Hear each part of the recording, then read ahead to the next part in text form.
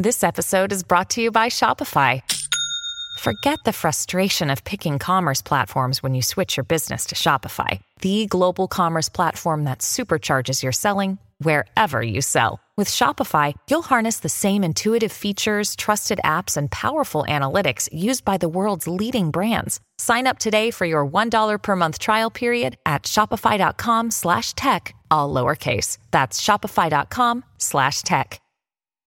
When you need mealtime inspiration, it's worth shopping Kroger, where you'll find over 30,000 mouth-watering choices that excite your inner foodie. And no matter what tasty choice you make, you'll enjoy our everyday low prices, plus extra ways to save, like digital coupons worth over $600 each week. You can also save up to $1 off per gallon at the pump with fuel points. More savings and more inspiring flavors make shopping Kroger worth it every time. Kroger, fresh for everyone. Fuel restrictions apply.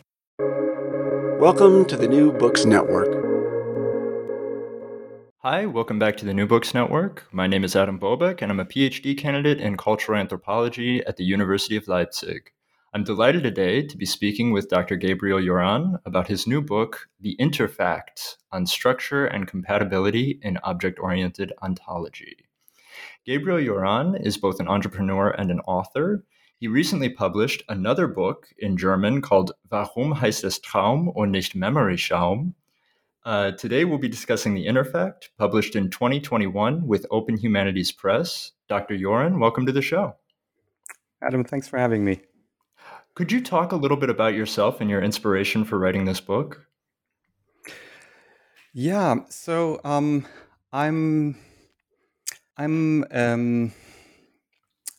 my start in getting interested in object-oriented ontology was actually by accident, because I started my professional life as a software developer.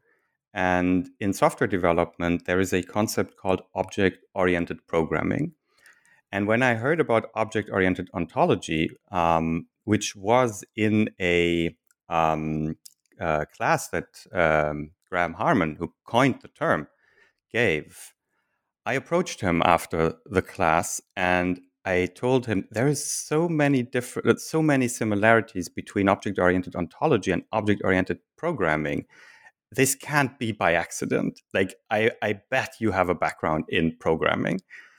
And he was, no, I don't. I actually don't. Like, I know that there is something like object-oriented programming, but I have no idea what it is. And I said, you can't be, this can't be real. Like, has no one ever approached you about this? Like, aren't there books about this? And at that time, that was in 2013, I guess, there weren't. And so I looked into this and I researched this, and I thought in the beginning, this is what I'm going to write a PhD thesis about, like about the parallels between these two things. And it ended up being in the thesis. It also ended up being in the Interfact book. But it only became a stepstone to further thinking about object-oriented ontology. And so I felt that at some point in 2013, 2014, I was in a random but very privileged position of talking about object-oriented ontology in a way that it hasn't been done before. And in thousands of years of the history of philosophy, you don't get to do that very often. So that's where this whole endeavor started. Perhaps we could start with an overview of O for the listeners. Yeah, so O, object-oriented ontology, is a train of thought, a school, if you will, under a bigger umbrella called speculative realism, which again is a group of realisms. So if you're vaguely familiar with philosophical terms, which I don't know about the audience, I guess some might be, basically these, like, realism means all kinds of philosophies that state that there is a world independent of our observing it, of measuring it, of looking at. There are independent things in the world, independent of, for example, our perception of them. That sounds pretty normal for people not in philosophy, but in philosophy that's a big thing, because there are competing schools that are way more popular, like idealism, for example. So the interesting thing is that this school that has been kind of discarded as naive and a bit stupid and simplistic made such a comeback with something that doesn't really look like a proper realism at all. So that's a critique that often is uttered about speculative realism. Is that a realism? It's kind of strange. And the proponents of this school also talk of their thoughts as a strange realism. Even Graham Harman, who's one of the main people in this movement, calls this philosophy strange. And we'll get to that later, I think. But so what does it do? Why is it different, or what in which regard does it differ from previous schools of thought? So the main idea, or the main criticism of other schools of thought that object-oriented ontology poses, is that it basically accuses other trains of thought as undermining or overmining the world. So what does undermining, overmining mean? Undermining means reducing objects to their parts. Like, for example, you look at a chair and you would be asked, what is this object? What is a chair? And an undermining person would say, well, it's made of these atoms, and these atoms are made of even smaller pieces, and that's what a chair is. It's this structure made of tiny parts. And that person probably wouldn't be wrong, but it's not the whole truth, because then there's the overmining position, stating that reducing objects, objects are their effects and their context. A chair is something that can be used to sit on it at a table, for example, and it has legs or something. And yeah, that's not wrong either. But they are overmining. They're ignoring a huge part of what a chair is. And Graham Harman says most people actually do duomining. That's his term, which is a combination of undermining and overmining. So I guess if you would ask anyone what is a chair, and you give them these two options, they would probably agree that both seem pretty good. Both seem correct.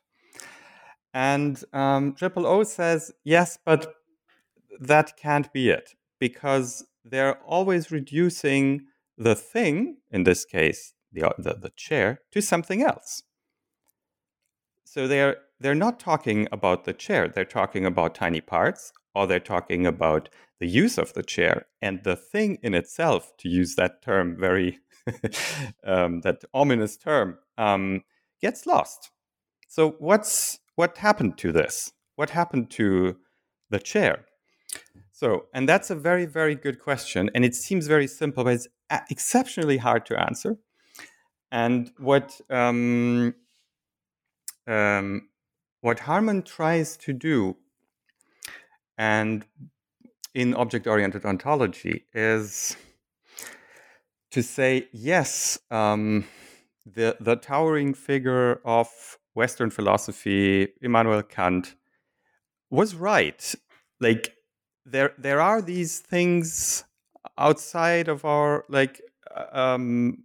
outside of our minds that we can't have real access to. We will never really know them. There's always a mystery.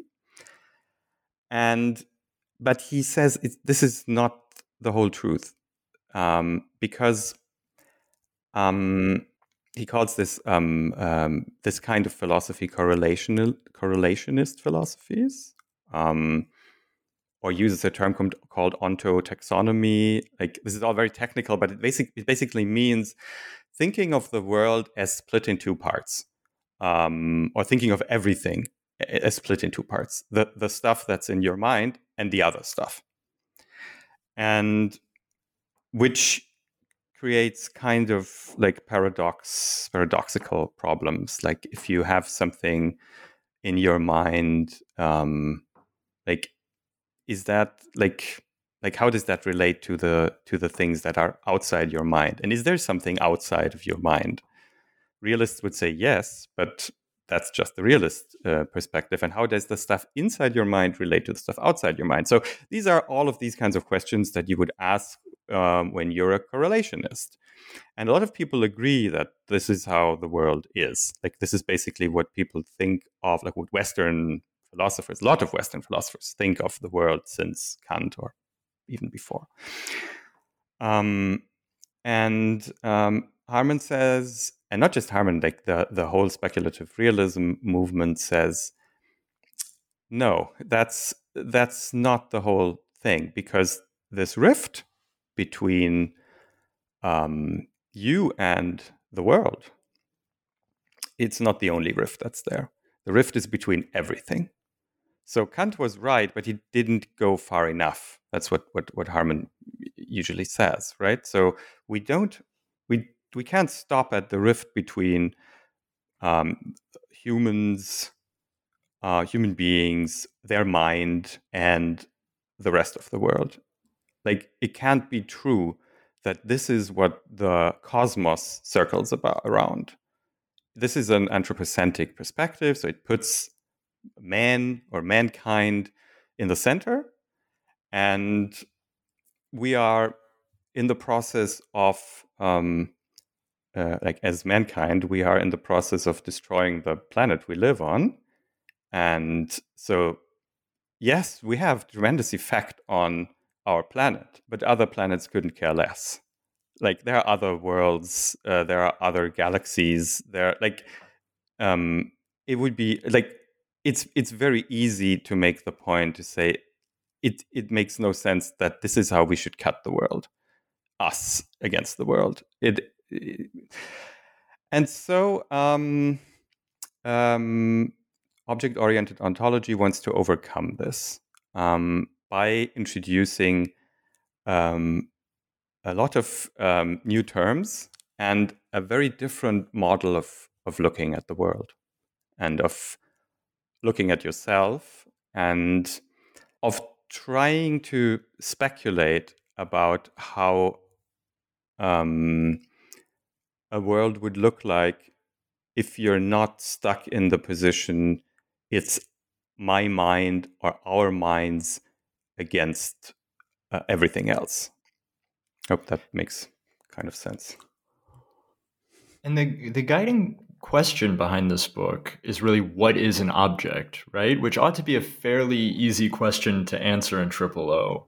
But you noticed that there are actually some problems in arriving at this easy answer, right? So could you talk a little bit about that?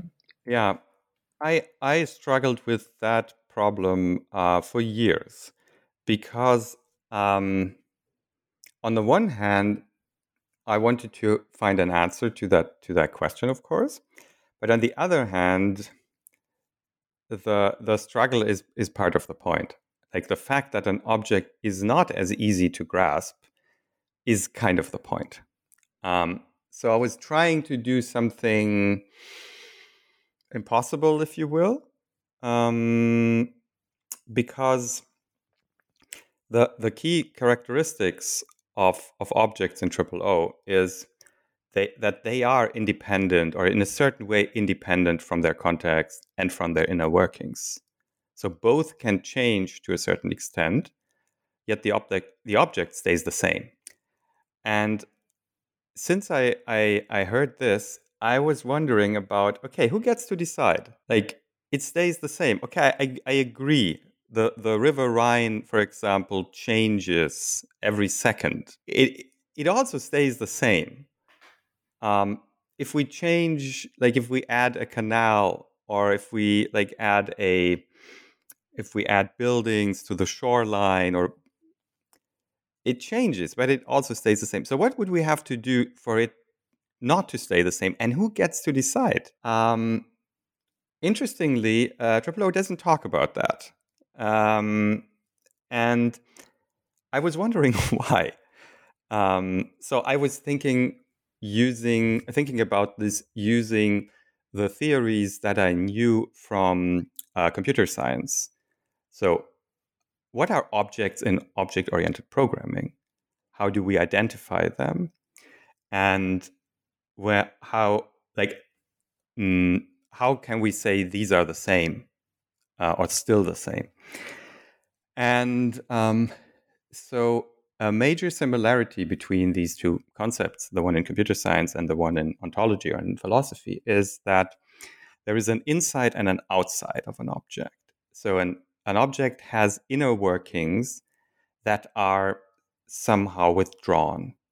So that's a term that O borrows from Heidegger, where one of the few philosophers actually talking about stuff and things, right? And our relation to things, where that wasn't done for most of the time, where we talked about the mind, ideas, and the world, and and knowledge. And so in the 20th century, we started thinking about things, and so there is an inside and an outside to things or to objects, and the inside is to a large part unknown, or can't be known, or is withdrawn. And the outside, there is what in computer science is called interfaces. So these are defined connection points to the object, but they are not the object. They are just like access points, like tiny doors or windows, and or outlets, if you will. Sometimes they're even called outlets, and you can put a plug in there that fits the outlet perfectly. But you wouldn't exhaust the object by doing that. You would still not know exactly what's going on in there, but you would have like a defined way of talking to the object. Like the object would talk to the piece of software that would use the object. So, for example, in object-oriented programming, things that you see on your computer screen are represented by objects. So you see a window on your desktop screen, on your computer screen, that's an object. You see a button on that window, that's an object too. In computer science, often these objects form hierarchies. So there is concepts like inheritance, where you have a specific kind of object that inherits properties, characteristics, and functionality from their parent object. So, for example, a button on the screen is also a window of sorts. Like it inherits everything that a window can do. So it can be smaller or bigger, it can be closed or open, it can be active or inactive, it will have a certain color, etc. All of these things are true for windows. They're also true for buttons. So in this hierarchy, like this is true for the Windows operating system, for macOS, and probably for a ton of other systems. An object button is also in a way a window. So, and you can now, as a software developer, you can talk to that window and you can say, okay, minimize it, make it bigger, make it smaller, change the color, put some text in it. But you do that through these interfaces. So it's kind of a recipe,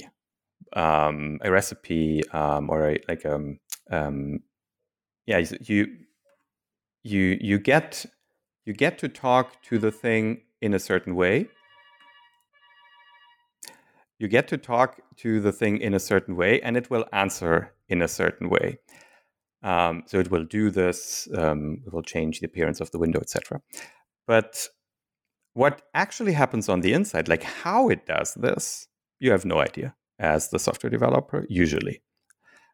Because the object has been created by some other developer and you might not be able to look inside. And so you have to depend on the interfaces.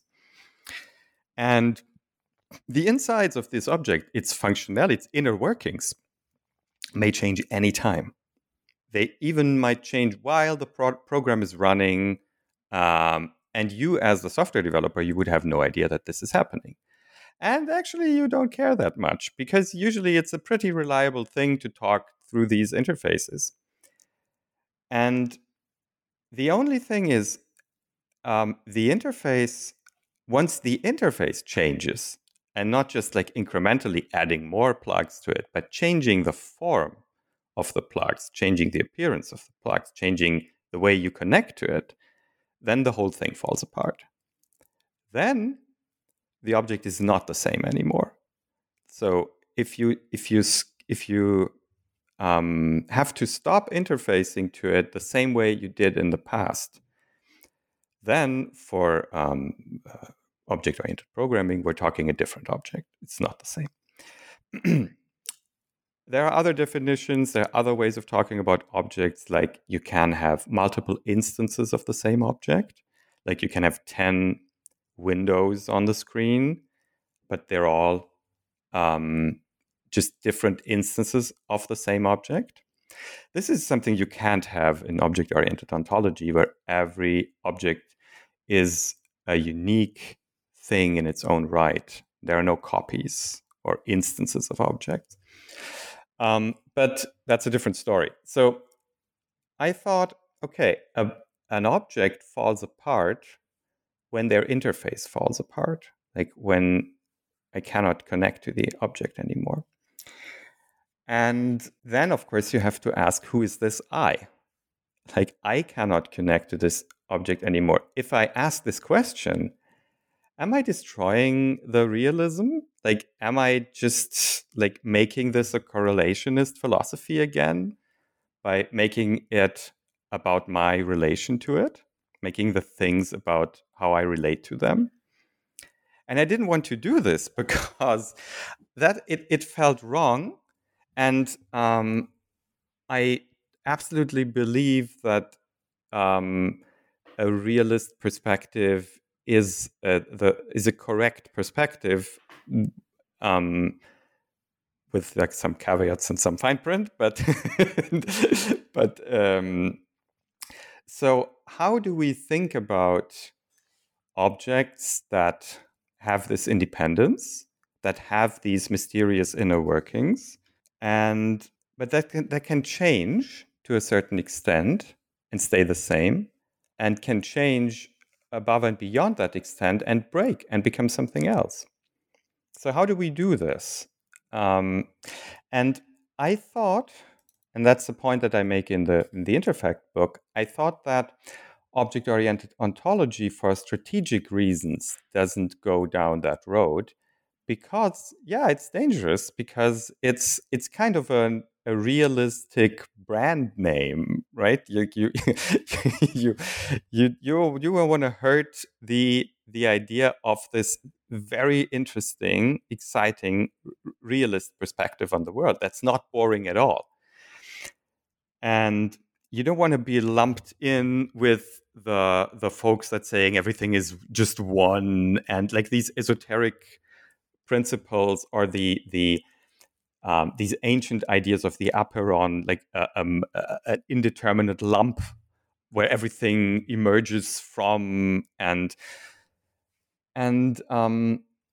so how do you do this?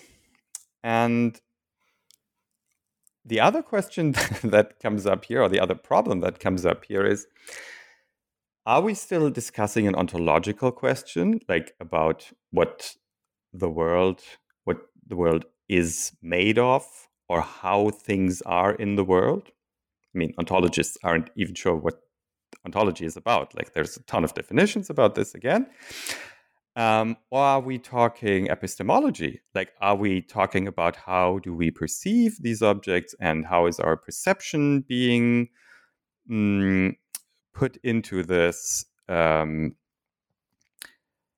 an early version of the Interfact had the subtitle on the co-creation of objects, and I removed that because it kind of, like, I ran the risk of making people think, okay, we're not. This is a destructive criticism of a realist philosophy, which it absolutely is not. I'm very sympathetic to object-oriented ontology.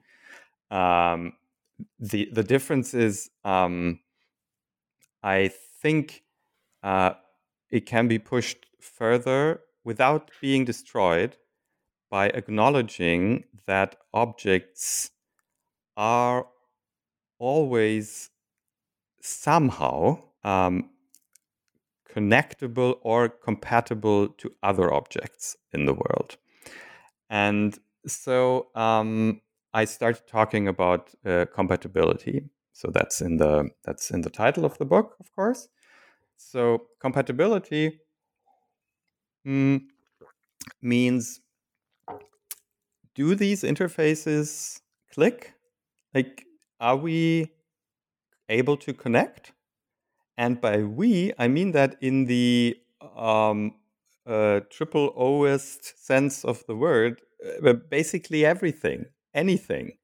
Like as a rock connecting to the river it's in, a country or a state connecting to the union it's in. Styrofoam, Timothy Morton's favorite thing, connecting to time, like the thing that we have put into the world that will outlast everything. There will be styrofoam in the world when everything else is gone, and we made this. So that's a different strain of speculative realism that Timothy Morton goes for, where he talks about hyperobjects, objects that are excessively extended in time and space, and bigger too big to grasp, like climate change, for example, is an object for Timothy Morton. And it probably is an object for Graham Harman too. And so it's just a very big thing that can be related to, that can be interfaced with. And a lot of the problems that we see today is the inability or the unwillingness to interface with these things, up until and beyond the point of denying the existence of things. Which is interesting, because you only can deny the existence of things that in some way are there. Like you need the thing, even if it's just like an imaginary thing. You need a thing to deny it, and there's a lot of this going on. But I'm getting I'm getting astray here. The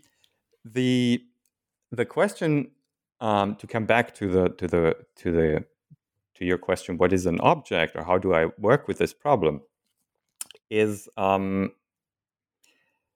when we agree that objects are not just like a mental construction, and we agree that there is a world outside the mind, and we agree that there is a rift between all objects, but there is still some way to touch between these objects, a way of touching.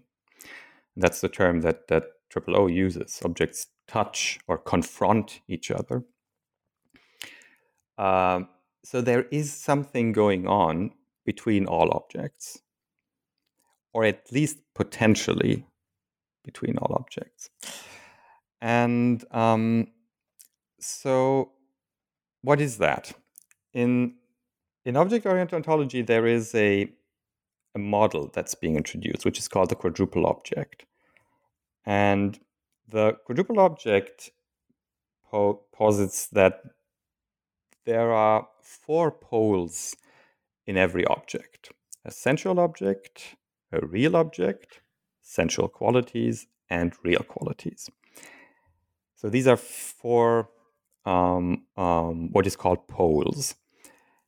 And just to make this a bit easier to grasp, if we just focus on, let's say, the real object and the sensual object for a minute. So the real object is the part of an object that's the withdrawn part. That's the part that we cannot access. That not just we cannot access, that's inaccessible. So every object has this. So every object is in its totality ungraspable. Like we will never have full access to it. And by we, I mean everything. Like there is no full access to an object. You can look at the chair. You can have other people look at the chair. You can put the chair in a world where there's no people at all. And whatever you do or don't do, you will not get to the bottom of the chair. That's something that is very strange for a realist philosophy, because it's not naive at all. Like it's very mysterious and it's very strange. Like we make the point as realists that yes, the chair exists and it exists independent of my perception of it. But I'm not 100% sure what it is, and no one is. So that's the real object part. The sensual object part is how it appears, how it seems to be, and not just for me. And that's where the interesting realist part comes in. So while if I start with myself, I would have to acknowledge I have a sensual object and a real object too. Like there is stuff inside me as a person that I do not understand and that I'm not able to fully grasp, and no one is. But then there's also the part of me that appears to the outside and that can be interfaced with. Like, for example, my ability to speak a certain language. That's an interface in a way. Or the way I look, if you are able to see. And Triple O says that a sensual object can never directly connect to another sensual object. There's always a real object in between. And a real object can never connect to another real object. There's always a sensual object in between. So it's this back and forth. There is no direct connection, never.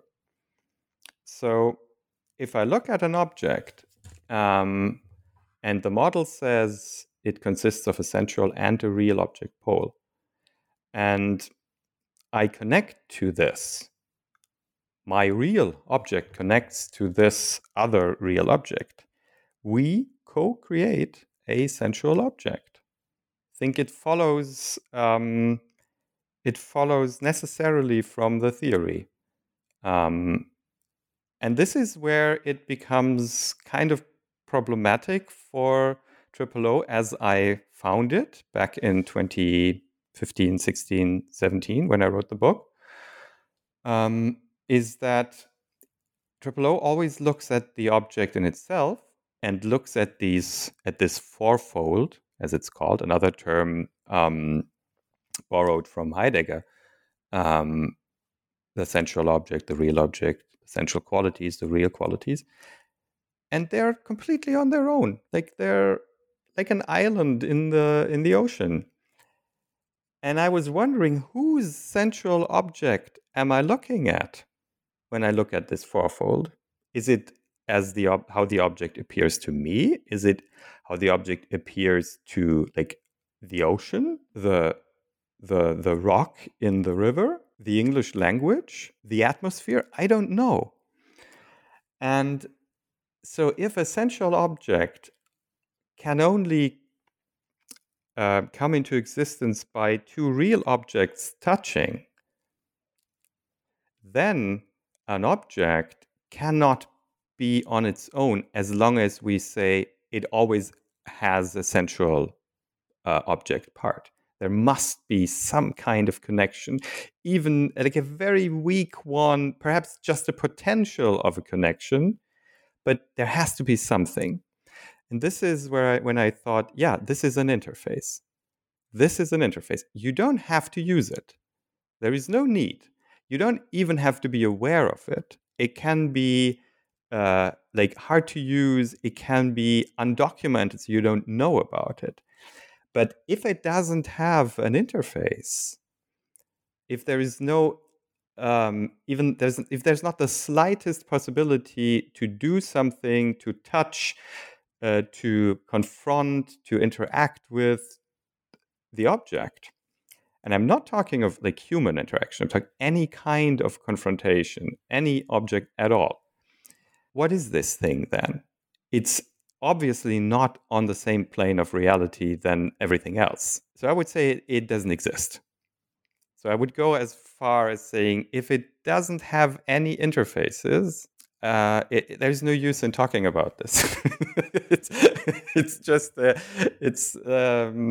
it feels wrong in this theory, and I'm not negating the fact that objects withdraw and that objects are mysterious and cannot be exhausted. Absolutely not. I'm just saying, as long as we say that objects in object-oriented ontology necessarily have a central object component or pole, there has to be at least one other real object to co-create this central object. So if I look at something, that something and I together, we co-create the central object. And if the glass of water is on the table, the glass and the table co-create the central object. That is how the glass and the table are like physically in that, for example, confronting each other. So that totally works outside of like mind world relationships or and so if you continue to think about this, you'll get to very uncomfortable points where you think, okay, if an object cannot be alone or solitary, as long as there is a central part to it, and that it has to connect to at least one, or at least be able to connect, and that's of course true for the other object too, and so on and so on. So in the end, shouldn't there be an object that somehow represents the possibility, the potential for all objects somehow to relate, to interface with each other? So I called that the pan object, for lack of a better term. And I'm not even saying that this is like already an original thought, because it's basically just like rigorously applying what was there in object-oriented ontology. Just thinking, what happens if I take this fourfold model seriously? And I would say this is where this leads. But it doesn't necessarily mean that like everything is one, because that's not what this says.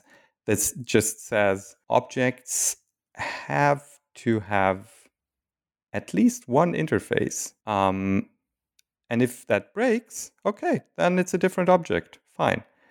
If it persists through time, it's the same object, because we cannot talk about the real object. Like, we will never know what's going on there. But and not just we, like nothing. And so we have to admit that if we look at what we can look at, and that's the sensual object part, then this is how we identify an object. This is how an object can be identified. And if these interfaces fall apart, it's a different object, regardless of what's going on the inside. And so when looking at this and when thinking of this as this network or as a mesh, which also is a term that Timothy Morton uses, and you think of it as something that is not equally dense everywhere, then this is the point where I came to think of this portmanteau word interfact, which conflates interface and fact, because I thought at some point what this structure does is it stabilizes reality in a way. And it does that by conflating things that or things and relations that in philosophy I think are often viewed as very different things, namely ontology and epistemology. So what is the world made of? How are things in the world, and how do we perceive them? And aren't there, like in the extreme speculative realism sense, aren't there epistemic processes between objects that are like not known to have like a mind? Like it sounds a bit mysterious and esoteric, so I don't want to go there. But I think it's possible to think about object-oriented ontology as something that has a relationist, an important relationist part to it, without being correlationist. It does not depend on human world relation. This is not what this critique is about. So I'm not trying to get a human world ontological priority in through the back door in the Interfact. I'm not interested in that. But I'm very much interested in the fact that objects, as described in Harman's fourfold, are always half sensual, and this sensual part and the fact that an object cannot be completely isolated. This is why we can identify objects. It might be poor, it might not be perfect. We're not getting at the root of the thing, but we can talk about them, we can identify them, and we can agree or disagree on an object not being the same anymore. Even if we disagree, we have a reference point to talk about.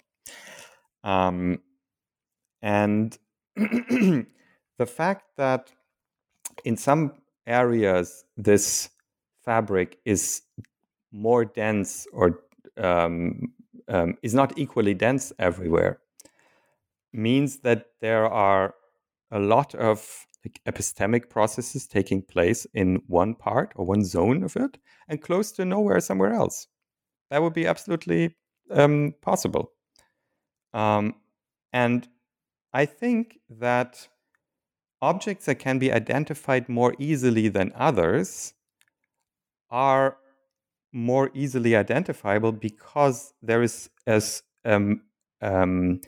stronger density of objects relating to that objects in a certain part of this fabric.